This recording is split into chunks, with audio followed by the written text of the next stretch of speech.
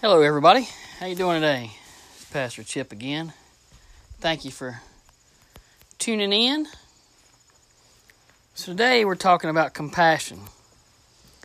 And I know I've hit on these a few, but I've hit on things recently like your virtues, your vices, the elect, fruits, the power of blood. But you know, compassion is one that we can always talk about. We can always practice, exercise compassion. But what is compassion? I mean, you could use it in different terms, but what is compassion?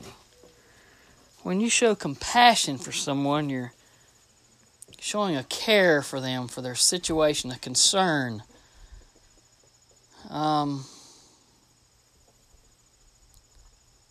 What have you done to show compassion? I saw a thing on TikTok where they staged this thing to see how people reacted about an elderly man counting change to pay for his groceries, and people behind the line were getting ugly and fussing at him, and some people had compassion and they stepped up and paid for the man's food. What about people that go to get gas? Have you ever seen people get gas and they only get a couple of dollars? And then you stand there and you wonder why they're only getting a couple of dollars. But here's the bigger question. If you can afford to give them 5 or 10, why don't you? You know, obviously, if it's a couple of dollars, they're scraping the bottom of the barrel. People just really don't come to get a couple of dollars of gas at a time. I remember in high school, I used to drive to school, and we would all pool our change to put gas in the old Volkswagen. And we were counting quarters and dimes and nickels to put gas in it. But back then, a handful of those would fill a car up. But what about paying for people's food, paying it forward at a grocery store or at a restaurant? You know, I talk about this all the time, but I'm trying to get people to understand, are they doing it? Are you practicing compassion? Are you stepping outside the box? I mean, it's neat to watch people on TikTok do these things for people, but are you doing it for anybody? You know, I looked it up real quickly, and there's several verses about compassion. Some are the same between Matthew and Mark. Same stories. I'm going to read the ones out of Matthew. It's Matthew 9:36. It says, starting at 35, Jesus went about all the cities and villages, teaching in the synagogues, preaching the gospel of the kingdom, and healing every sickness and every disease among the people.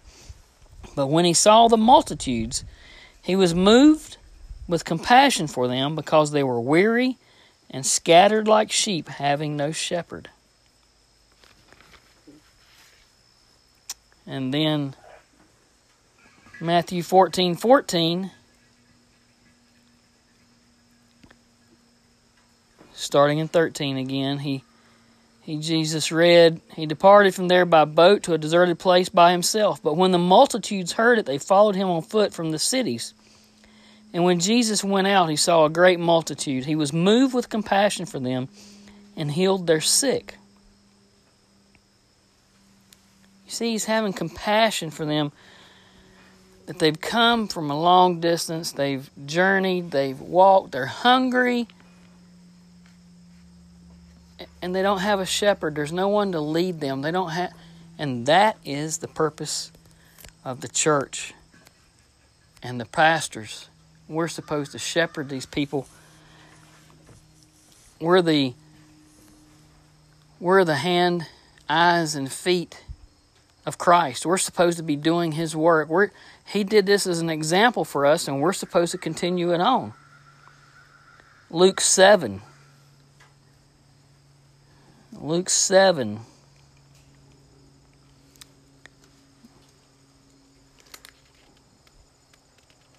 Well, where'd my thing go? There it is. The wind blew the page. And when he came near the gate of the city, behold, a dead man was being carried out, the only son of his mother, and she herself was a widow. And a large crowd from the city was with her. When the Lord saw her, He had compassion on her and said to her, "Do not weep."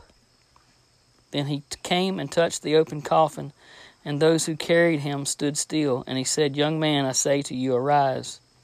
So he who was dead sat up and began to speak, and He presented him to his mother. The Lord had compassion on people. He could have just walked by. He could have turned his head, act like he didn't see it, went about his business. But He had compassion. What good is a ruler who doesn't have compassion? What good is a religion that doesn't show compassion? What compassion do we have for people today? I think I may have spoken to you before in another podcast about a young man I know who was mowing grass, and he chewed up this pastor's mat that he used to putt golf on in his yard. Chewed it up with the lawnmower. He goes to the pastor, knocks on his door, and the young man admits to his faults, admits to his mistake. Being a young man stepping up to the plate, he could have just went about his way and not said anything. But he knocked on the door and told the guy, "I chewed up your mat with the lawnmower. I'm sorry. I'll make it right." And the pastor chews him out. Chews him out up one side and down the other. I call the preacher and have a talk with him. That didn't go over too well. But the young man on his own goes on Amazon. Didn't ask his parents, didn't seek counsel, doesn't know much about how Amazon works, but he ordered another mat. And the mat was not exactly the same size as the other one. As a matter of fact, it was a lot smaller. But out of his money and his time and the compassion in his heart, he bought another mat for this preacher. And I can just imagine that young man. I know how I would be. Going to give that guy the mat.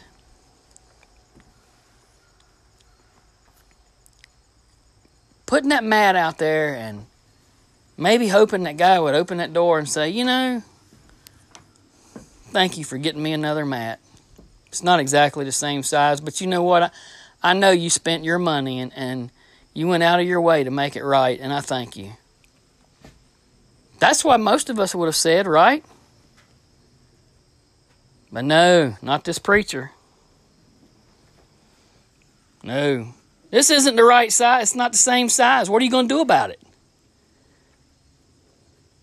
Where is the compassion as a pastor, as a preacher? It makes me wonder, are we not dealing with a wolf in sheep's clothing? Is this a person that is leading the church astray? Maybe he's in it for the wrong business, wrong reason. Maybe he's in it for the money. I don't know. I can't say. I don't know. But the Bible is very clear that you will know them by their fruit. And that fruit is not the fruit of Christ. I guess if it looks like a duck, walks like a duck, quacks like a duck, as the saying goes. So where is our compassion?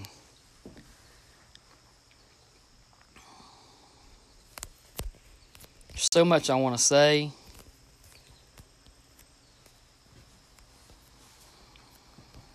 But I think maybe you're getting the point without me being too specific. You know, here's something you can do. You ever go in Food Line or a grocery store or Lowe's? You go by those kiosks where they have all those cards up there. You know the cards I'm talking about. The ones like for Olive Garden or, Pizza Hut or Walmart,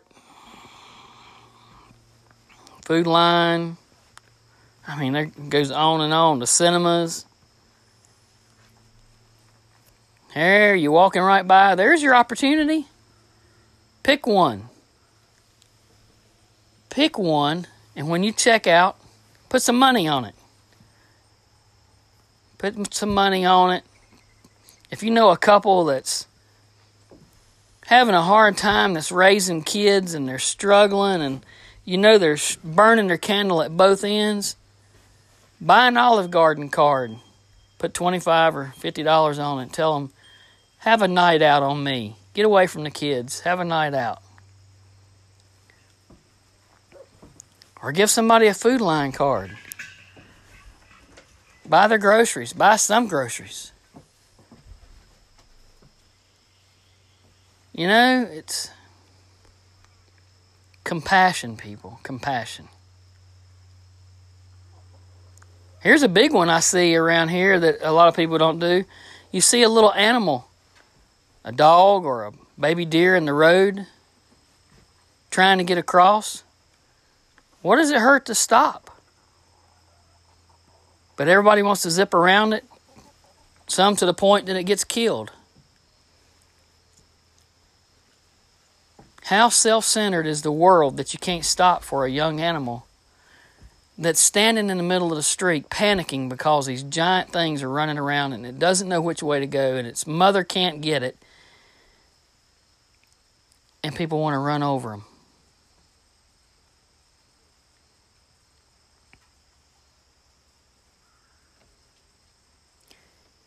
That's the problem with our world today. We don't have compassion.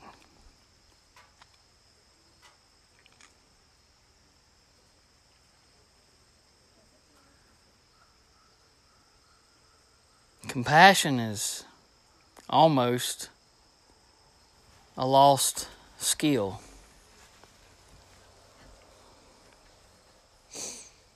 In World War I and the Civil War and different things, there was times when soldiers did crazy things that would ordinarily have called for others to be killed. I read a story about these tanks that were coming down the road in Germany, and the Germans had ambushed them. And as the Americans were running from the tanks, the machine gun crew was chewing them up. And the young commander gets on a tank and guides the tank up to a spot where he can stop, and he dashes from the tank and grabs a wounded American and throws him over his shoulder and runs back to safety. And then he runs back and gets another and carries him to safety. And he does this several times, and everybody's like, why isn't he dead? Everybody else has been killed. Why are the Germans not shooting? Well, after the war, they actually found the young man that was on the machine gun crew, the German. And he said, he named that incident in specific detail. And he said, how could we shoot a man that had so much compassion for his fellow man.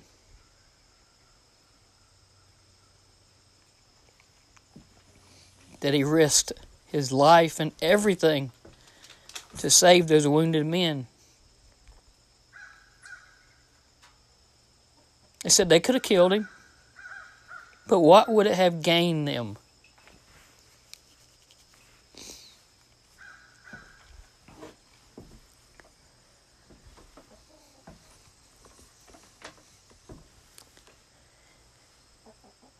Enemies in a foreign land having compassion. And yet, we're too busy in this country to help a policeman when people are surrounding them and yelling and chanting and being disrespectful. Nobody wants to get involved.